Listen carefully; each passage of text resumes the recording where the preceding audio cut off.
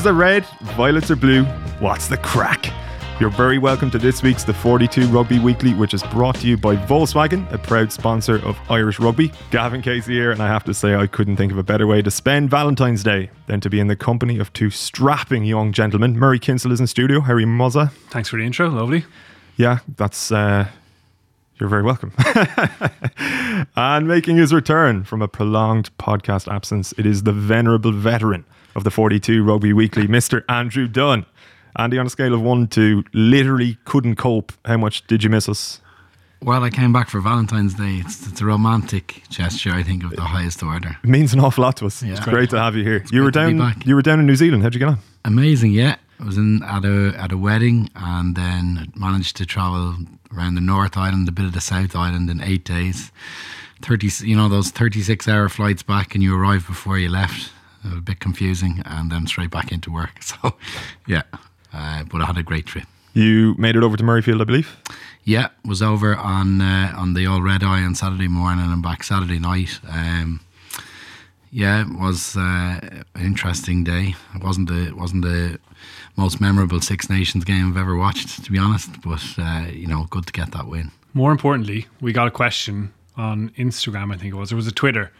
We asked for questions for the podcast, and someone said it was actually Peter Breen, Leinster media guru. What hair product is Andy Dunn use? Which is a great question. Peter Breen asks, I'd like to know what hair product Andrew uses. And Marcus O'Bucla, who's the media manager at Leinster, followed up with, hair. And why don't you ever give Ding Dong Dun a social shout out? # justice for Ding Dong Dun. I'm not sure if that's even appropriate. I have no idea. I've heard the hair stuff before. But the Ding Dong Dun is new to me, to be honest. It's a bit cryptic, but I can tell you, I go, natural. There's no product in this hair. That is. So I think that's why it gets a surprise. That is absolutely. It stands upright. I mean, this podcast is obviously videoed as well, and people who are familiar with the video clips will know that to be a miraculous fact. Absolutely marvellous. Murray, your reflections on Murrayfield. The interesting thing about the game, from my perspective anyway, and I'm aware that nobody really cares for my opinion, but we were so used to Ireland being a kind of machine in 2018, well-oiled machine was the term that was used so often. And I think the England defeat and how they responded to it, particularly in the first half in Murrayfield, probably showed us that as much as they were a well-oiled machine, they are still just a group of human beings, and human beings tend to make human errors. They responded in a kind of a nervy fashion, and yet they dug it out, and it would probably stand to them in the long run. Yeah, absolutely. And I think even if you look back to the Grand Slam game, Grand Slam winning games, their performances against Scotland and Wales were by no means perfect. There was loads in those games, if you actually go back and watch them, where you could have said, well, the game could have swung the opposite way. I actually agree with Andy. When I was at the stadium in watching it live, I felt it was a poor game. I felt it was a frustrating game. When I went back and watched it during the week, or looking at clips during the week, there was a lot more in it than I probably appreciated at the time, or a lot more instances where Ireland were maybe close to really putting together a nice bit of attack and pulling a little bit further clear. The defence was good at times. There was loads in it, even individually. Guys like Quinn Rue and Jack Conan in particular on second watch was really impressive. So there's loads to dig into it there, while we're still short of seeing Ireland at their very best. That's definitely fair. I think they acknowledge that themselves, and listen, there's loads of work to do in the last 3 rounds. Yeah, so the question I think we probably should try to answer is where can Ireland improve in the next 3 rounds? How can they improve in the next 3 rounds based on what you saw in Edinburgh? I might ask yourself first, and Andrew, I'm going to call you now after Peter and Marcus. I think we can improve by reducing our rucks. That's why I kind of sound like a broken record at this stage. I've constantly referred to that as a potential problem. The issue is, we're good at retaining possession. We'd 60% possession against Scotland. We'd 136 rucks. I think we won 135 of them.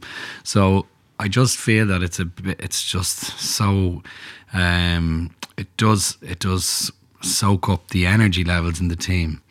I had said kind of tongue in cheek before that a breakdown in play is, it's literal language, but your play breaks down. It doesn't mean it's a badge of merit that your play breaks down. It's like if you were a car salesman and you told someone this car breaks down 140 times a year, but we're brilliant at restarting it. Do you want the car? Do you know what I mean? Our play breaks down so much. We actually seek out opportunities to break down our play in a bid to soak up defences, to get mismatches and then create space. It can be at times oversimplistic, but like if we had a poor set piece, if we had a poor scrum or line out, I could understand that tactic more, because it would lend itself to setting up breakdowns, because you were getting poor quality ball or poor pace ball or poor delivery. But ours is impeccable. Our scrum is top drawer. Our line out even functioned really well without toner, and that was a worry on Saturday. But we still go and seek out contact in order to set up another play when there's multiple chances off scrum or line out to attack less defenders in a more, I suppose, risky way. Like there was good few scrum occasions where, I can understand it. We sent up Aki or Farrell to try and steamroll Finn Russell and welcome to the game, Finn Russell, see if he's up for the physical challenge. That's totally acceptable and normal. But we didn't move the ball enough off set piece in my mind, and we don't. And it's not like we can't do it. Like we sliced up England on Paddy's Day to win the Grand Slam 2-3 times in that first half off set piece. So maybe it's a confidence issue from the England game, but I'd love to see us just embrace a bit more risk off set piece. I think it would break the game up.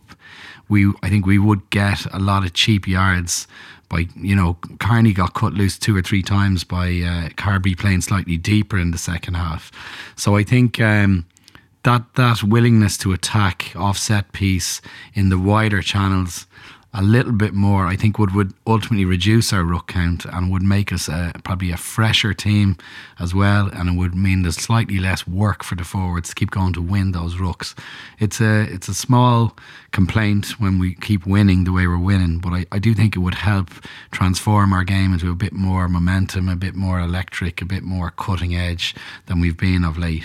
So to your mind, it would only require a tweak in other aspects of the game which would reduce the ruck count, as opposed to some kind of overhaul of Ireland's approach. Yeah, I mean, as an example, if you've a midfield scrum on one of the extremities, and more often than not you hit your centre straight up into the opposition centre, like if you that's fine, and you retain possession. But if you just really break it down, you look at there are 8 guys hugging 8 guys, literally. They're not allowed to break that bind, who are hugging another 8 men. There's 16 men joined together with 2 scrum halves joined to that who can't break away.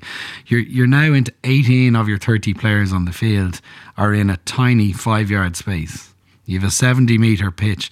In a midfield setting, you have a 10, 12, 13, a blind wing, a fullback and a winger against 3 people in midfield. So you have 6 on 3. Why not give it a go around them, outside them, that kind of work in those situations? And their back 3 is deep. They have to be. And if their back 3 isn't deep, we kick into the corner. It sounds simplistic. It is simplistic. But I mean, we have the ability to do it, the execution, but we just don't do it often enough. And I think it would help.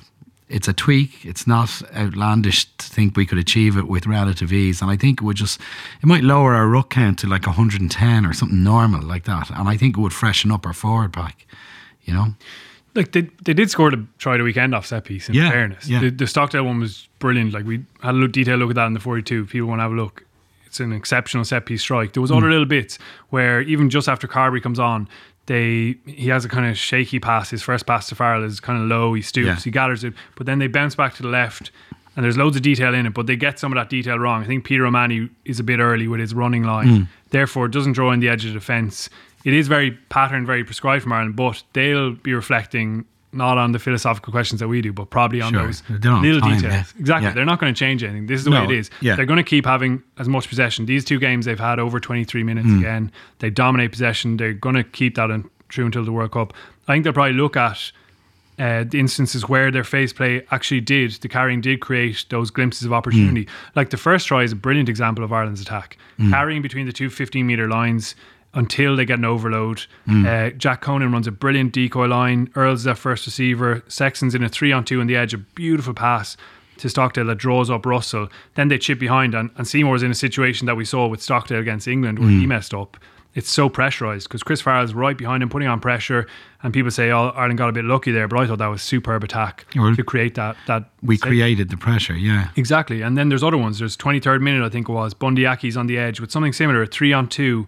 He has Carney, Earls outside him. Murray and Sexton have actually run up on the inside ahead of the ball. If he passes there, there's a really good opportunity for a try that will have everyone saying, wow, Ireland's attack is superb. You think of Carney in the second half down the left-hand side. You mentioned Carberry being that second receiver, which is really interesting, actually, because for that Conor Murray try, they've used Sexton as the second receiver there as well. I think it's a pattern in their play now.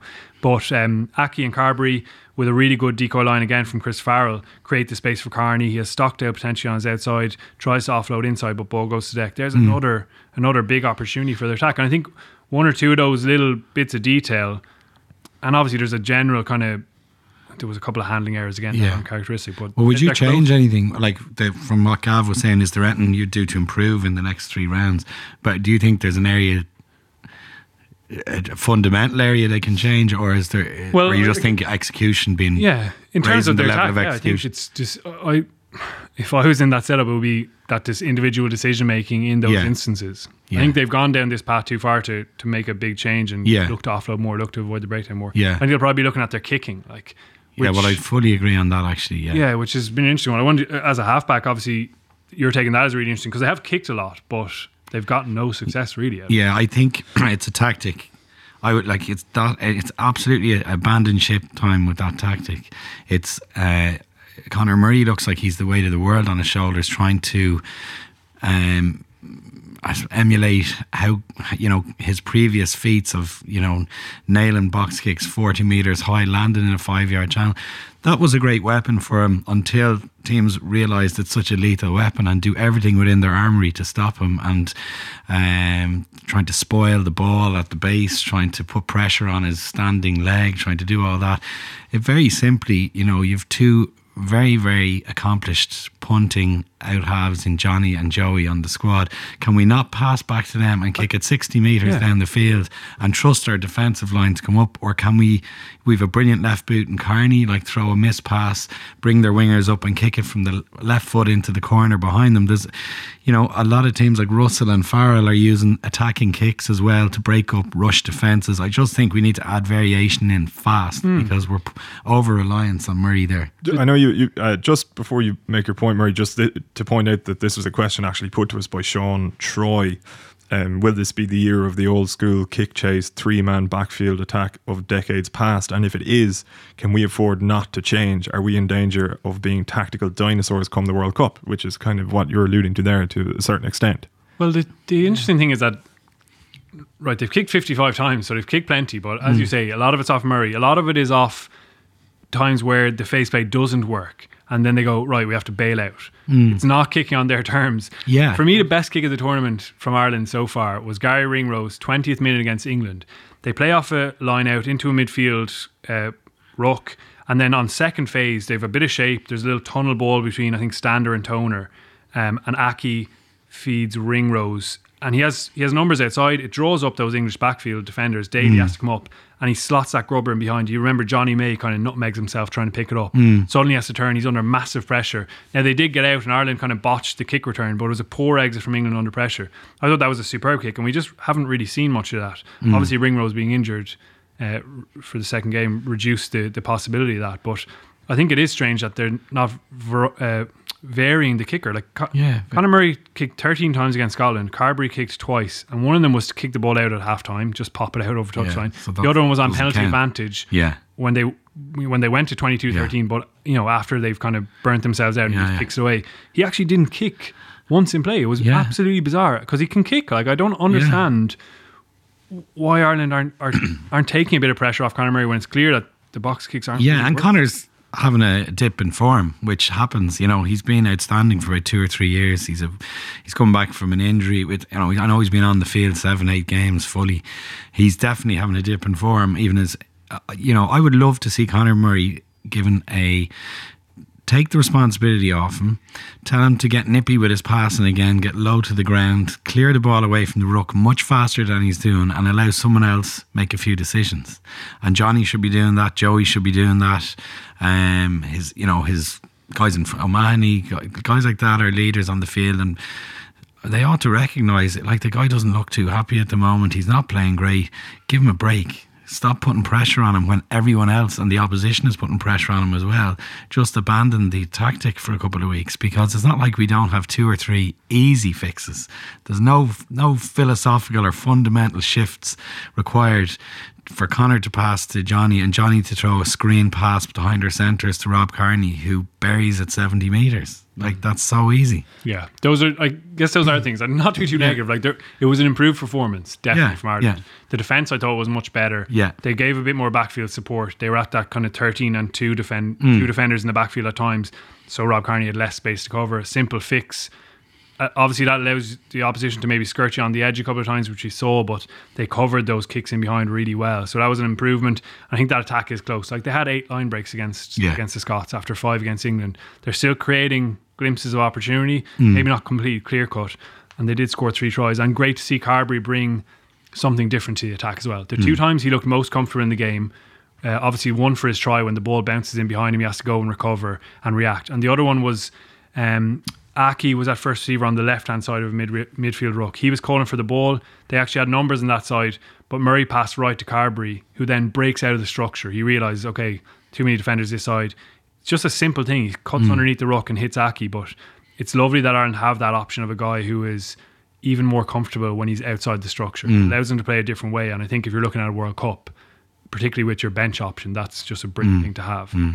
Have something different in your army. But look, it was improved, but I think there's loads there, and it's going to be fascinating to see how particularly the kicking game comes together for the next few games. Yeah, we've a load more to talk about, but before we move on from Ireland, we so many questions, literally dozens of questions this week, and they're all of their usual excellent standard. There's one here just on the topic that you're talking about. Would you start Carbery for the rest of the Six Nations? Sexton wouldn't like it, but given we're not going to win the Six Nations anyway, surely exposure for Carbery at 10 is vital. That's from Adam McKeonan. I wouldn't start him for every game, no. I think this Italy game next up is a good chance for him again. Obviously Johnny Sexton, he's never going to get particularly happy when he's not starting every game, but I don't think you can just throw the whole tournament that way either. Like, that last game against Wales in particular is really important, and you only have a certain amount of games until the World Cup, so you do need your big guys playing together and getting some cohesive momentum together as well. But I think there's a lot to be said for your starting team and the cohesion between units, familiarity, and that the confidence that a team gets from winning.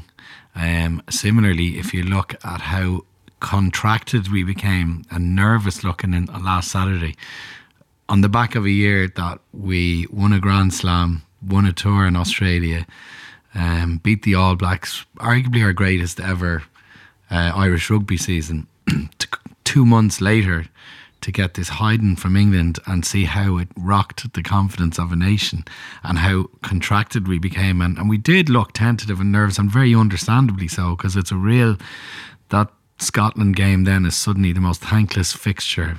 You've everybody got shook from the manner of the defeat against England. If we look at, I'm already dreading these summer warm-up games. They're horrendous. They're horrendous injury fest. Every year someone crucial gets a broken leg, every World Cup cycle. But if we look at that and say, right, he's going to jiggle things around a bit in those games, that means he's got 3 games left to the World Cup of meaning. And I don't think then, if he's not planning on starting Joey for regularly in the World Cup, he needs to give Sexton France and Wales. You know, I think Joey will start Italy, but I don't think he's gonna. He's not his style. He's not going to meddle with starters. But I don't think it makes a lot of sense to go with what that listener's suggesting. The Italy game just seems like the perfect opportunity. As you say, France and Wales, nice back-to-back. Yeah. World Cup vibe to it. And it's also, Joey's had Australia the first test. Yeah. So, and then he's had, did he have one start in autumn? Can't remember now. I can't even think now. Yeah, well then, but he's had the Australia start. He's had 65 now against Scotland, and he's probably going to do the full Italy game. So that's plenty of exposure at international level. We got Chicago, obviously. Yeah, and that's about 50-50 in terms of starting 10 in the last 7 games. So that's fine, you know. There's definitely scope for other changes there, though. I mean, I would have thought. Even in the back line, just having a flick around. Even Will Addison, we haven't seen him feature yet. Yeah. I think it'd be good to see Chris Farrell get another run. Conway potentially. I mean, they're playing for Munster obviously on Friday night, but it's not a big ask to play the Kings and then back it up a week later. Dave Kilcoyne was excellent off the bench, I thought. He had the best carry of the game. Yeah. That one in the 22. Impact. Yeah. And it was just so simple. Like, it was, he used his footwork before contact, got to the inside of Strauss, fights through a tackle from Alan Dale, and then a lovely ball placement for the finish. Yeah. Really good bit of skill and definitely kind of a standard setter, I think, for the Irish forwards, because a couple of guys picked it up from there. Someone like him will definitely relish an opportunity. Ty Byrne, if he's fit. Yeah. You talk about cohesion. I'd love to see that back row get another go again. Yeah. Mahoney, O'Brien and Conan. I thought they were really good. Yeah. O'Brien was not quite at his best, but really good competition on the ball without the reward at times. And as I said, I thought Conan was really good, and hopefully that you would hope that he can put real pressure on CJ Sander consistently now. Obviously CJ Sander is one of the first names on the team sheet for Joe Schmidt and has been for a couple of years, but Conan's an excellent player and he has a bit of handling ability as well. So I think Italy is prime opportunity to get a bit of depth. Yeah, the knives are still out to a certain extent, and even the way you were speaking about it, it's very much a dissection of a victory as opposed to a celebration, let's say. But a question here from Tony Down Under, who has literally just gotten in contact while we were recording. He asks, is Rory Best fading fast from international level and maintaining his position based on captaincy? I think he's been pretty good actually in these 2 games. I think his energy as well for Ulster in recent times has been absolutely superb. He's always one of the top ruck players. He arrives to so many rucks. That's basically his job. He's not a ball carrier. He has no impact at all really in the carry. He's essentially kind of set piece and ruck operator. I think he's been pretty good in both those departments. I think his captaincy style is pretty good as well. He tends good with not referees. To piss referees off, which is an attribute. Damn right, yeah. He seems to have them in his back pocket, actually. Yeah. He's very, very good like that, yeah. Yeah. I mean, he's an old player, and ideally the World Cup would come a year sooner for him. Again, this Italy game is a good chance for one of those hookers just behind him to get an opportunity. I'd love to see Sean Cronin get a start. Yeah. I don't fully buy into the theory, although clearly Joe Schmidt does think he's an impact sub and he's an excellent impact sub, but I'd like to see him get a start and show that he can do that job as well. I think Rory, there was a 20-minute period in the All Blacks game in November. Unfortunately, he was definitely the worst player on the field for about 15 to 20 minutes. He'd a little bit of set piece go wrong. He got caught in the open spaces in attack, almost where he didn't want to be. A bit of rabbit in the headlights. He knocked on. He failed with an offload, and they were quite notable in the intensity and level of that game. He looked a bit. He suddenly looked a bit out of his depth, dare I say. But as you said, Murray, he's a set piece technician. He's a brilliant exponent on the ruck. And that's how we play. We have a brilliant set piece and we're ruck heavy. So obviously you add that into his leadership skills, his management of a referee, which is hugely important, and the pros outweigh the cons. But I think as time develops, surely age, timing, the World Cup being over, potentially, World Cup will be over after November, maybe a retirement on the cards. I would have thought Cronin would certainly. I don't know how old Sean is. He must be about 30, is he? Yeah, he would be. Yeah. So he's not a spring chicken either, but not a spring chicken. Usually sprung from the bench. Obviously, he doesn't have much impact mileage on the clock. No, and yet 32. As a start, 32. No spring chicken exactly. And yet, as a starter for Leinster, one of the top marksmen in Europe. So clearly, the idea that he is only an impact sub is not true. And I think maybe that factors into Tony's question there as well, that when you've got a guy like Cronin in such unbelievable form in that aspect of his game, it is best only retaining his place because he's a captain. One more question on this game before we move on. It comes from Dr. Malcolm Harvey, who is fittingly a lecturer in politics and international relations at Aberdeen University. Oh, wow. He says... What's your favourite colour? Dr. Harvey says, if Peter O'Mahony had been Johnny Gray and had taken out Ireland's flying full back, how long do you think Joe Schmidt would have gone on about it? He goes on to say that he's trying to goad some Irish journos into discussing the deliberate, cynical, illegal actions of a certain Irish forward in injuring our best hope of rolling over the boys in green last week.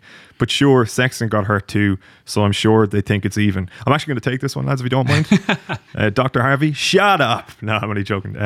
What did you make of the challenge? I think, to be fair, a lot of Irish pundits would have made the point that, it wasn't intentional, there's nothing in it, move on. I think you could give a penalty for that. Yeah. I think Peter O'Mahony kind of knows what he's doing in that situation. Yeah. Oh, he absolutely knows what he's doing. He holds his ground, but he drops his left arm, I think, into the contact, and he knows what he's doing. But then so did the Scotland players. They knew what they were doing when they hit Johnny Sexton borderline. Yeah. A couple of them maybe. I actually thought all the ones on Sexton were okay. I thought the Peter O'Mahony one was play on as well. Like, yeah, people are cynical and dirty. I actually thought the bigger one from O'Mahony that he definitely should have been yellow carded was killing the ball when Blair Kinghorn beat Sexton. I think it was 18, 19 minutes in, just before that tap penalty. Kinghorn beats Sexton, who's clearly kind of out of sorts. And O'Mahony goes straight off his feet. Like such a deliberate killing of the ball when they've brilliant platform. And Watt doesn't even speak to him. Scotland don't even appeal, which is absolutely bizarre. Any captain should be straight in his face there. That he's killed the ball. Macaw-esque, wasn't it? Yeah, I thought it was really cynical. I was surprised there wasn't more made of it, but I think the other one was, I don't know, would have been because I think it was a penalty, but is this with Hogg? Are we talking? Yeah. About? Yeah. When he kind of hurt his shoulder when he hit the floor as well. I mean, he did that 100 times in a game. That's a bit of bad luck for Hogg as well. It wasn't the impact from O'Mahony that caused him the injury. Yeah, I think to be fair, as part of a Twitter thread in which Dr. Harvey was involved, he did make that point later on in the conversation. We kind of weren't involved. It was two Scots giving out about us basically in Murray's mentions. Let's say penalty. Yeah, let's go with penalty.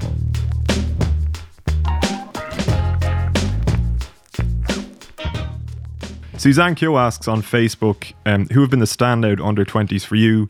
Any you see as being future senior stars? For me, Harry Byrne is looking like a class act with the flair of a Carberry, but the game management and head of a Sexton. So no pressure on young Harry Byrne. Jeez, yeah. But they're looking good. They're looking very good. They're on for a Grand Slam.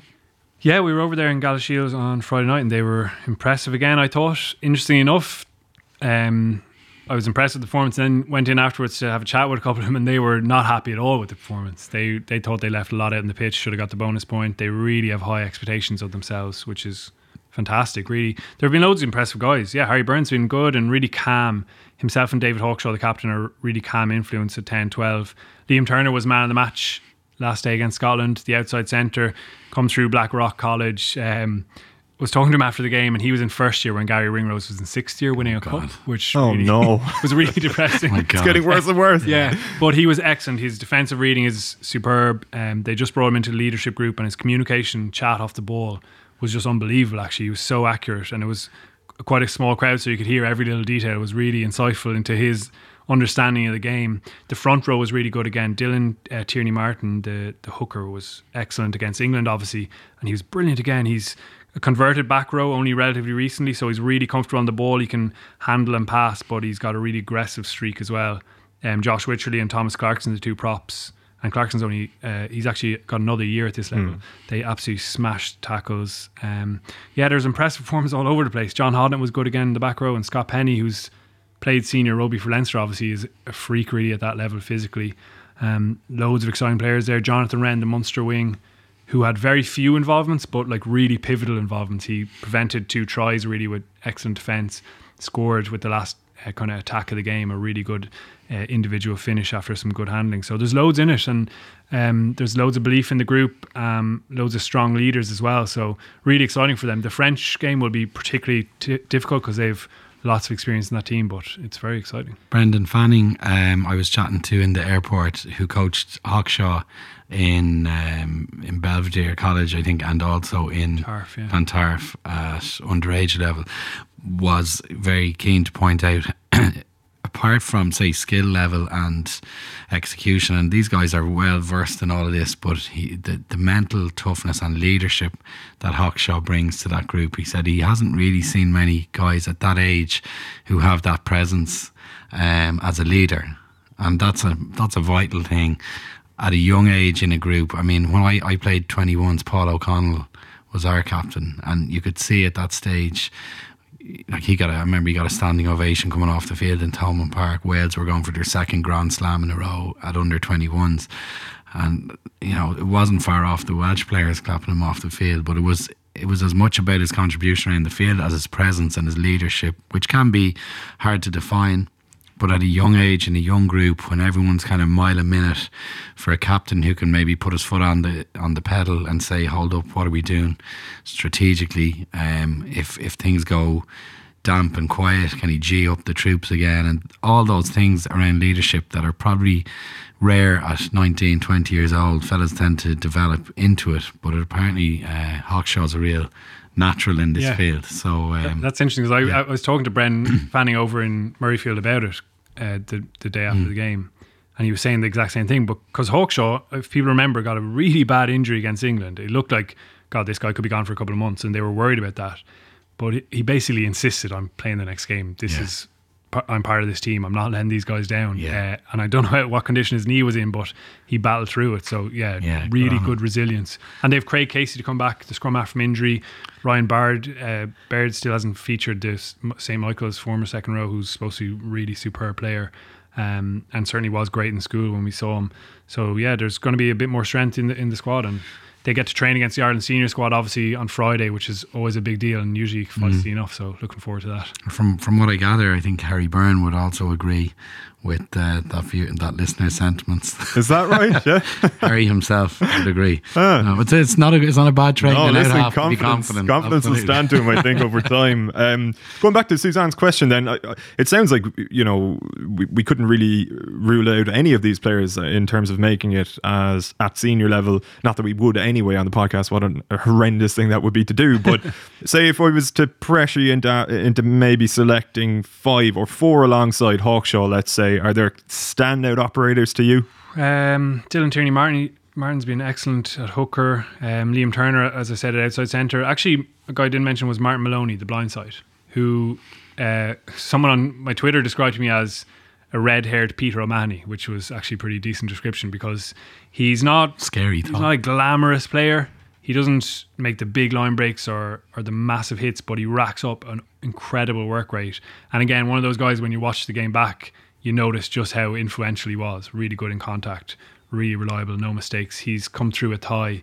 I think he's playing with Old Belvedere now, and he's been impressed as well. So there's certainly a number of guys there who are going to make it through to the top level. Yeah, exciting times at under 20s. The women bounced back from a fairly hefty defeat at the hands of England, kind of steadying the ship a little bit, and maybe based on what we saw of the England women against France as well, it kind of puts that defeat to England into context a little bit more.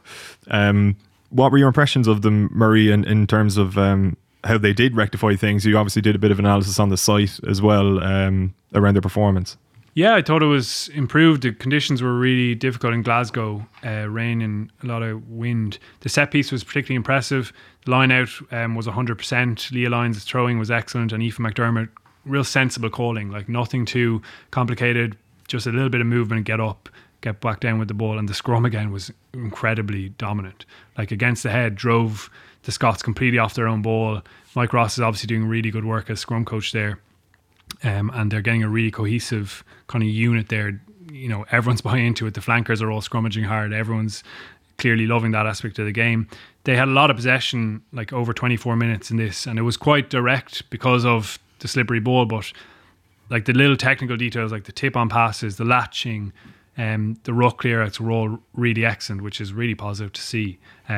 Once the conditions dry up, I think they'll be excited to bring the technical details on their maybe passing game and a bit of their width and their shape in attack. Look, we did say last week there's probably almost 2 tiers in this Six Nations, and certainly that game would kind of back up that impression. The English were so impressive against France. Yeah, there's only there are 2 tiers, but in one of them it's only England. It's like 3 tiers now, is there? England were so impressive. They're streets ahead, it seems. But it was certainly improved from Ireland. There was a lot more to be positive out there.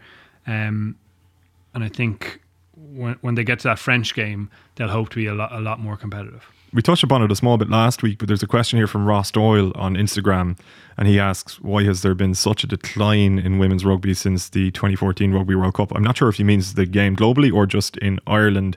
Maybe understandable if he means Ireland, given how good they were in that World Cup. Do you see it as having gone backwards here, or is it just that it's remained in and around the same level and other countries have pulled away?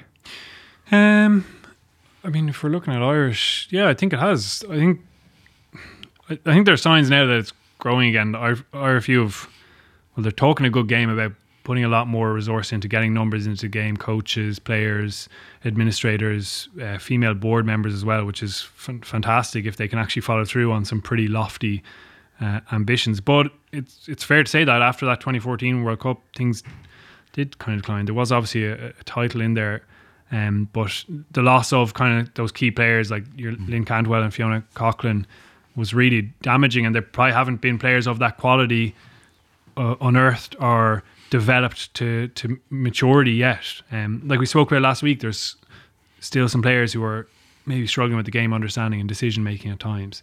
You know yourself, Andy, you have to have played the game for a long time or be immersed in it for a long time to really make those good decisions on the ball. The loss of, like you said, the likes of Fiona Coughlin and Lynn Cantwell, like when we lost O'Driscoll and O'Connell, when was it, 14 or 15, you know, people were talking about the end of the golden generation. The professional game for the men's sides has been, you know, building up for 15, 20 years in terms of how we develop younger players and grassroots players.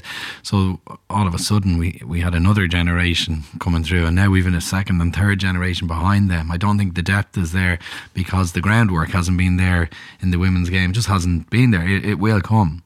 But I think you're talking golden generation type players, those two, Nora Stapleton, there were key players in that group who've gone and moved on and retired that they haven't quite replaced just yet in terms of sheer ability, and I think that has affected them too. But I think in time the numbers, you know, attending amateur clubs, I think All Belvo, my club, have 3 teams, so like there's a lot going on, and I think naturally the cream will rise to the top, the better players will come through, and they'll come through relatively quickly. And I think we'll have a stronger squad in a couple of seasons again, but it's a bit cyclical, I think, at the moment until we get more depth and more quality and prep work done over the next few years. Yeah, and that's where it has to come from. They won the 2015 championship, wasn't it? After the World Cup, but the Tom Tierney reign was really a disaster. It was a debacle, The home World Cup was really shambolic, and that's set things back, I guess, in the public's eye. For the people who don't watch a lot of women's rugby, who maybe only tune in once or twice a year, that was a real setback to possibly lose some of that audience. But they're getting crowds back. There was a really good crowd in Donnybrook last day. And there are emerging young players, and there's experience being built, even if they're not going to challenge England potentially for a couple of years. So we would hope that can push on. And as Andy says, it has to come from the grassroots. It has to be that growth. And it may take a while, but that's the way to do it. That was the most striking thing, I think, about watching England, and in particular Emily Scarrett. Like, what a natural player she is. It's like everything she does seems to be almost instinctive, like just second nature in the way she controls the ball, the way she finds space. Her kicking game is excellent. Probably even more so than the rest of the England team. Like, it was a joy to watch her, and you would presume that this is a person who's been throwing a rugby ball around even to herself for a long, long time, as opposed to somebody who picked it up maybe in her late teens or even early 20s. Yeah, the spiral kick, I think it was in the first half. down the left hand side. Oh my God. The kick of the I've always wanted to have a campaign to bring back the spiral. it's back. I think it's because it's coming just back. so beautiful to watch, and no one's using it. Scarrett is leading It's the like- charge. Yeah. I think Raj was the last one in the men's game who used it regularly. This is Great to see it though. This is actually a chat I was having with somebody recently as to when it kind of died out. And I remember, this is a completely tangential kind of rant, but I remember the 2005 Lions tour, Stephen Jones and Johnny Wilkinson, when they were kicking for touch, they started doing like front over bottom, It started to die out when Dave Allred came on the scene, who's the self-appointed kicking guru, all things kicking related. Coaches Sexton, coached Wilkinson. He's a guy who likes to. He's the David Ledbetter. I will deconstruct you in every way and rebuild you in my shape and form. And if you don't comply, I'll leave you on the scrap heap. He's a tough guy in my view to work with, because he doesn't embrace anything about someone's natural anatomy, or by guy with short legs, a guy with long legs. They've all to kick his way, and you do it his way or you don't. And a lot of it is to me, I'm not quite sure, does it all add up? He talks about your follow through must be, your whole body must go in the direction of where the kick goes. Now if you look at an NFL kicker kicking a place ball 50 metres in the snow, and he doesn't even have the ball in front of him when he starts his run up, you watch where his follow through goes, and it ain't in the direction of the posts. He's done a full swivel or pirouette. The Argentinians, Nicolas Sanchez, Todeschini, they've been the best kickers. None of them do it either. So I think Allred kind of exists in this joy vacuum that, you take any joy out of kicking, learn how to do it as an automaton robot and follow everything I do. And when you do that, you eliminate risk, because there's risk in the spiral because you get it wrong. So those guys started to live by his creed.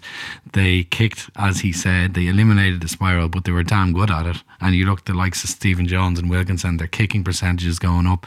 But if you look at videos of 10 years before Allred came on the scene, and a guy taking a penalty to touch, he kicks it 50 metres and he curls it into a corner. What we all do now is you see a guy, he stands, he looks at the touch line, he looks up at the posts, it's, front over end, torturous. He kicks it 25 metres and it goes halfway into the stand. And everyone goes, that's become accepted now. A full-time professional kicker should be kicking 40, 50 metre touch kicks off a penalty. Way more than they are. But everyone just accepts, start the play off again, kick it 20 metres, make sure we hold possession. So, you can tell by my tone. Is this a rant? I think it is absolutely is a rant. I'm loving it. I'm delighted I got to bring it up. I'm loving it, yeah. We I don't know if we mentioned last week, but I remember Ron O'Gara saying to me that he would wake up sometimes at night wondering why people didn't spiral the ball anymore. I love that. He felt so passionate about it. I'm so with him as well. Yeah. Like, it's got to be, it's a brilliant weapon. Potentially one of the reasons some guys don't do as well is because, I don't know. Good on Emily Scarrett. Bringing it back, She is bringing it back. People probably want to keep the ball in play a bit more if it's an open play, so you see it less then. But the line kick, certainly, there's a lot of conservative line kicking. Yeah. And I totally agree with you that, like, again, we've discussed it before, like, kicking skills aren't quite pushed as much as they should be. We're probably seeing it more now because especially with defences being so full of defenders, the kicking game is, as we've discussed, even getting ring rows on the ball and building his grubber, it's so important. So let's see some more grubbers, please. I mean, more spirals. I think there's a spiral. And grubbers. And like Mick Byrne, who's now with the Wallabies, was the All Black skills coach for the last 2 World Cups. Like, he worked with guys like Andrew Johns in the NRL. And to do a session with Mick Byrne, like, for a start, is one of the most joyful things you could ever do. But he teach you how to curl grubber kicks either way. He teaches you things like how to kick a dead duck, kick a ball 50 metres into the air that doesn't rotate. As he says, it moves around like a stale loaf of bread. Fullback can't catch it on the way down. He can do spiral bombs. He's a 6'7" former Aussie rules rugby player who's just got this magical control of an oval ball. And he's introduced that into All Blacks setups. He's introduced it into the AFL, the NRL. There's a huge amount we can learn from that and develop into our kicking game. And we talked about how stagnant we are in the Conor Murray situation tactically and in terms of execution. There's so much we can add into our attack just through the evolving skill levels in kicking and by bringing back the spiral. God damn it. All right, bring back the spiral and let's start kicking dead ducks as well, because that sounds very funny. It actually leads us nicely into England, who kicked the leather off the ball, but so astutely and so successfully in what was a resounding victory over France. Are they changing the game a little bit, or is it just that in their opening 2 fixtures they've identified that Ireland would be susceptible to that type of game, and then you've Yoann Huget at 15 for France, who might as well have gone for chips, frankly, the way he played. Wow. Like, how much can we read into what they're doing at the moment? Well, it's been going this way for a while, to be fair. They've built in Henry Slade's kicking game and Elliot Daly's kicking game quite a bit in the last over a year probably now, having those different kickers along the back line as well as Youngs and Farrell, who are superb in this department. It's interesting. I think they're just almost on the crest of this wave, how they're kicking. It's not just in phase play. They're kicking off turnovers. They're kicking off line breaks. Even you think of Farrell when he makes that break right at the end for his own try. You know, you're always coached to keep the ball in those situations. Don't throw 50-50s. He's actually putting the pressure back on France, even in that situation. They're kicking off retrieved kicks. So if you think of the one where there was no one in the backfield, that hilarious example where Youngs grubbers it through for Ashton, that comes from a contestable kick they've won, where obviously the backfield is not going to be organised because they've had to come forward and contest that kick. And it doesn't help that Huget doesn't realise he's supposed to cover across into that space. So yeah, there were certainly the incredibly poor backfield defence from France. They didn't seem to understand what their roles were, which was just damning of the coaches and actually them probably as players on an individual basis. But there's also England's intelligence. They're kicking off set piece. You know, Elliot Daly, if you think before their second try, I think it was, that chip down the left, Penno has to turn and go back, and they're forced to kick into touch and giving them a really good platform. So there's loads of variety and loads of really fresh thinking there, and it's just constantly keeping pressure on the opposition. And with the skill level being there, it's a relatively easy way to do it. So good on them. Really clever. What do you make of it, Andy? Rugby football? I think like we've short enough memories sometimes in rugby that I think they're not changing the game. They're just revisiting something that was done very well 15 years ago. And it's like hitting, you know, the computer kind of stalls and you hit the refresh button, you know, things start moving again. They're definitely using the kick in a constructive way. They're setting up a play with a view to kicking in the next play. So they're trying to maneuver defenders, back three guys in the backfield like puppets on a string. They're trying to set up a position where a guy from deep has to come forward and with full intention on the next phase to kick into that space they've created. That, again, we've mentioned him plenty. That was Raj to a T. That's how he controlled games, orchestrated wins for Munster on a regular basis, away from home, you know, European games, managing territory, squeezing the life out of teams through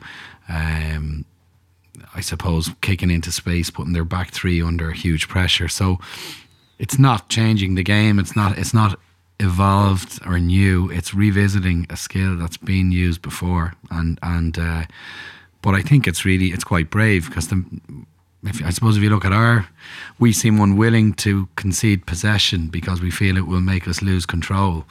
They're happy to give away possession in a bid to create more pressure and exert more pressure, which can be like, so kicking the ball away is counterintuitive to create more pressure, but if you do it well, it really can be a difficult thing to defend. So I applaud them on that. It's a brave thing to do. Most teams haven't done it in recent years. So on the flip side, sorry, Murray, go on. Yeah, they're getting a really good platform to do it as well. Yeah, like unfortunately Mako Vunipola's been ruled out now. That the rest of the championship, really unfortunate because he's been unbelievably important and so good to watch, even more important than Billy Vunipola. But he is back, and George Cruz is playing some of his best rugby because Sinclair has been excellent.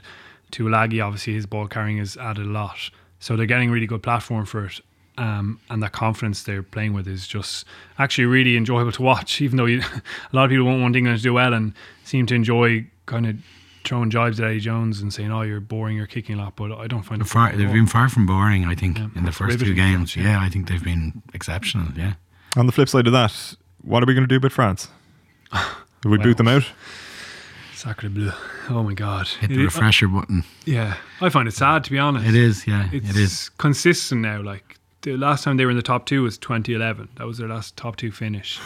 It's really sad to see. The coaching obviously isn't good enough. Like there was no plan. There was no reaction to deal with what was clearly happening. All of us could see what was happening to them, and they need to make adjustments. Even when Roman Ntamack comes off the bench, it didn't seem to be the case that he knew where he was coming on.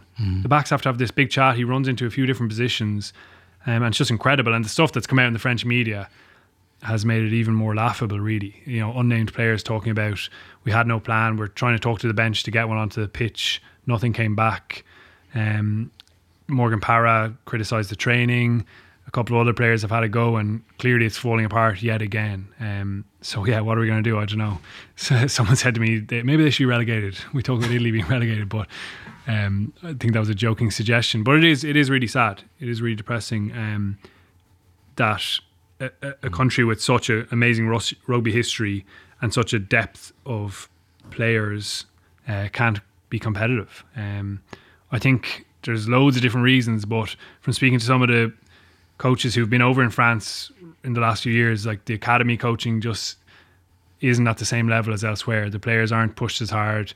They come through with maybe lazy habits, while being incredible athletes. Like their team athletically is sensational, and individually, because there's so many to pick from, they still always going to have good players. But there's major problems across the board, really. But like, it sounds as though even when you are at senior level in France, if you have lazy habits, they're not going to be beaten out of you, so to speak. Like from what we've heard of, let's say Donica Ryan alluded to it in the past, I think it was maybe on Second Captains, Simon Zebo said it to us in our live event a few weeks ago, that you are kind of left to your own devices to an extent. And I'm not like, is that really top level, elite level sport, the way rugby has moved in England and Wales and Ireland? Like it doesn't seem to add up that you would expect to perform at the same level as these other countries. Yeah, no, it doesn't. It really doesn't add up, and particularly with the amount of money that's in the game over there, in the clubs, like they should be more professional than anyone. Really, it is a different culture. Obviously, like we shouldn't expect French people and in any walk of life, not just rugby, just to be the same as us, because they are different culturally, and there are different expectations and different priorities, I guess, about enjoying life and stuff like that. But if your approach to rugby is leaving you that far behind that you're getting absolutely hammered in a Six Nations game, and that you have no plan, like French people probably laugh at us sometimes for being so planned and structured. Oh my God, why do you have to have structure in every phase of play? But if you don't have a plan with your selection, like they just constantly make changes, wholesale changes, 4 or 5. Oh, Bastro's gone, let's bring him back in, we lost the game, maybe he can change it. That doesn't make sense, because you're never going to get the cohesion we talked about, and that momentum into your team if you don't have a plan for what you're actually going to do on the pitch either. It's pretty difficult. Yes, there can be moments of individual brilliance, but you need some sort of shape on that to get the best out of players. So I'm finding it very frustrating to watch. Yeah, I suppose the one thing we can do is banish the old cliche about not knowing which French team is going to show up, because unfortunately these days we actually do know. On a very somber note, let's talk about the Pro 14 very quickly. How quickly? Yeah, well, like we usually do predictions, but let's not this weekend. There are too many kind of variables and second string, third string teams even. Munster against the Kings on Friday. Obviously interesting to see how a few of the lads that are involved in Joe Schmidt's setup get on there, and it's not unlikely either that a few of them can play their way into the 15 in Rome, given that it is Italy. Yeah, particularly Andrew Conway and Chris Farrell in the backs. Really interesting to follow them. And it's also interesting that Tyler Blaindow gets his first start of the season at out half. You mentioned a couple of months ago, probably at this stage, that he's definitely not one they're turning their back on yet. No. And he's captaining this team. Chris Clute's back in the back row finally, after being injured in December against Leinster in that Interpro game. So there's loads of reason to watch this game. It's actually a really strong Munster team. And then you've got a bit of excitement with someone like Gavin Coombs involved off the bench, and Finian Wycherley starting as well. So yeah, loads of reasons to tune in. Tasty. Ospreys against Ulster also on the Friday night. Ian Henderson's back. Wow, what a recovery. Yeah, that's very miraculous, isn't it? Incredible, yeah. They were talking about the last couple of rounds of the Six Nations. Yeah, okay. But he's back and starts, and John Cooney gets a start as well. So there is that international element. Interesting that Will Addison's not there. So I don't know if that's a hint. Similarly with Dave Kilcoyne with Munster. Interesting, yeah. I would have thought that means Addison's probably odds on for. It means he'll be training with Ireland tomorrow, on Friday. But yeah, Henderson's recovery time was incredible again. he did this with the first injury. Now he's done it again with his thumb. So yeah, good on him for getting back so quick. Leinster travelling to Zebre. Yeah, I mean, you'd expect a really strong away win there again with a bit of Ireland international flavour, probably mixing guys who haven't had game time and the usual academy and kind of homegrown element as well. You'd expect them to get a good strong win. And Connacht host Cheetahs. That's also on the Saturday alongside Leinster and Zebre. Important game, isn't it? It's a big one. Important.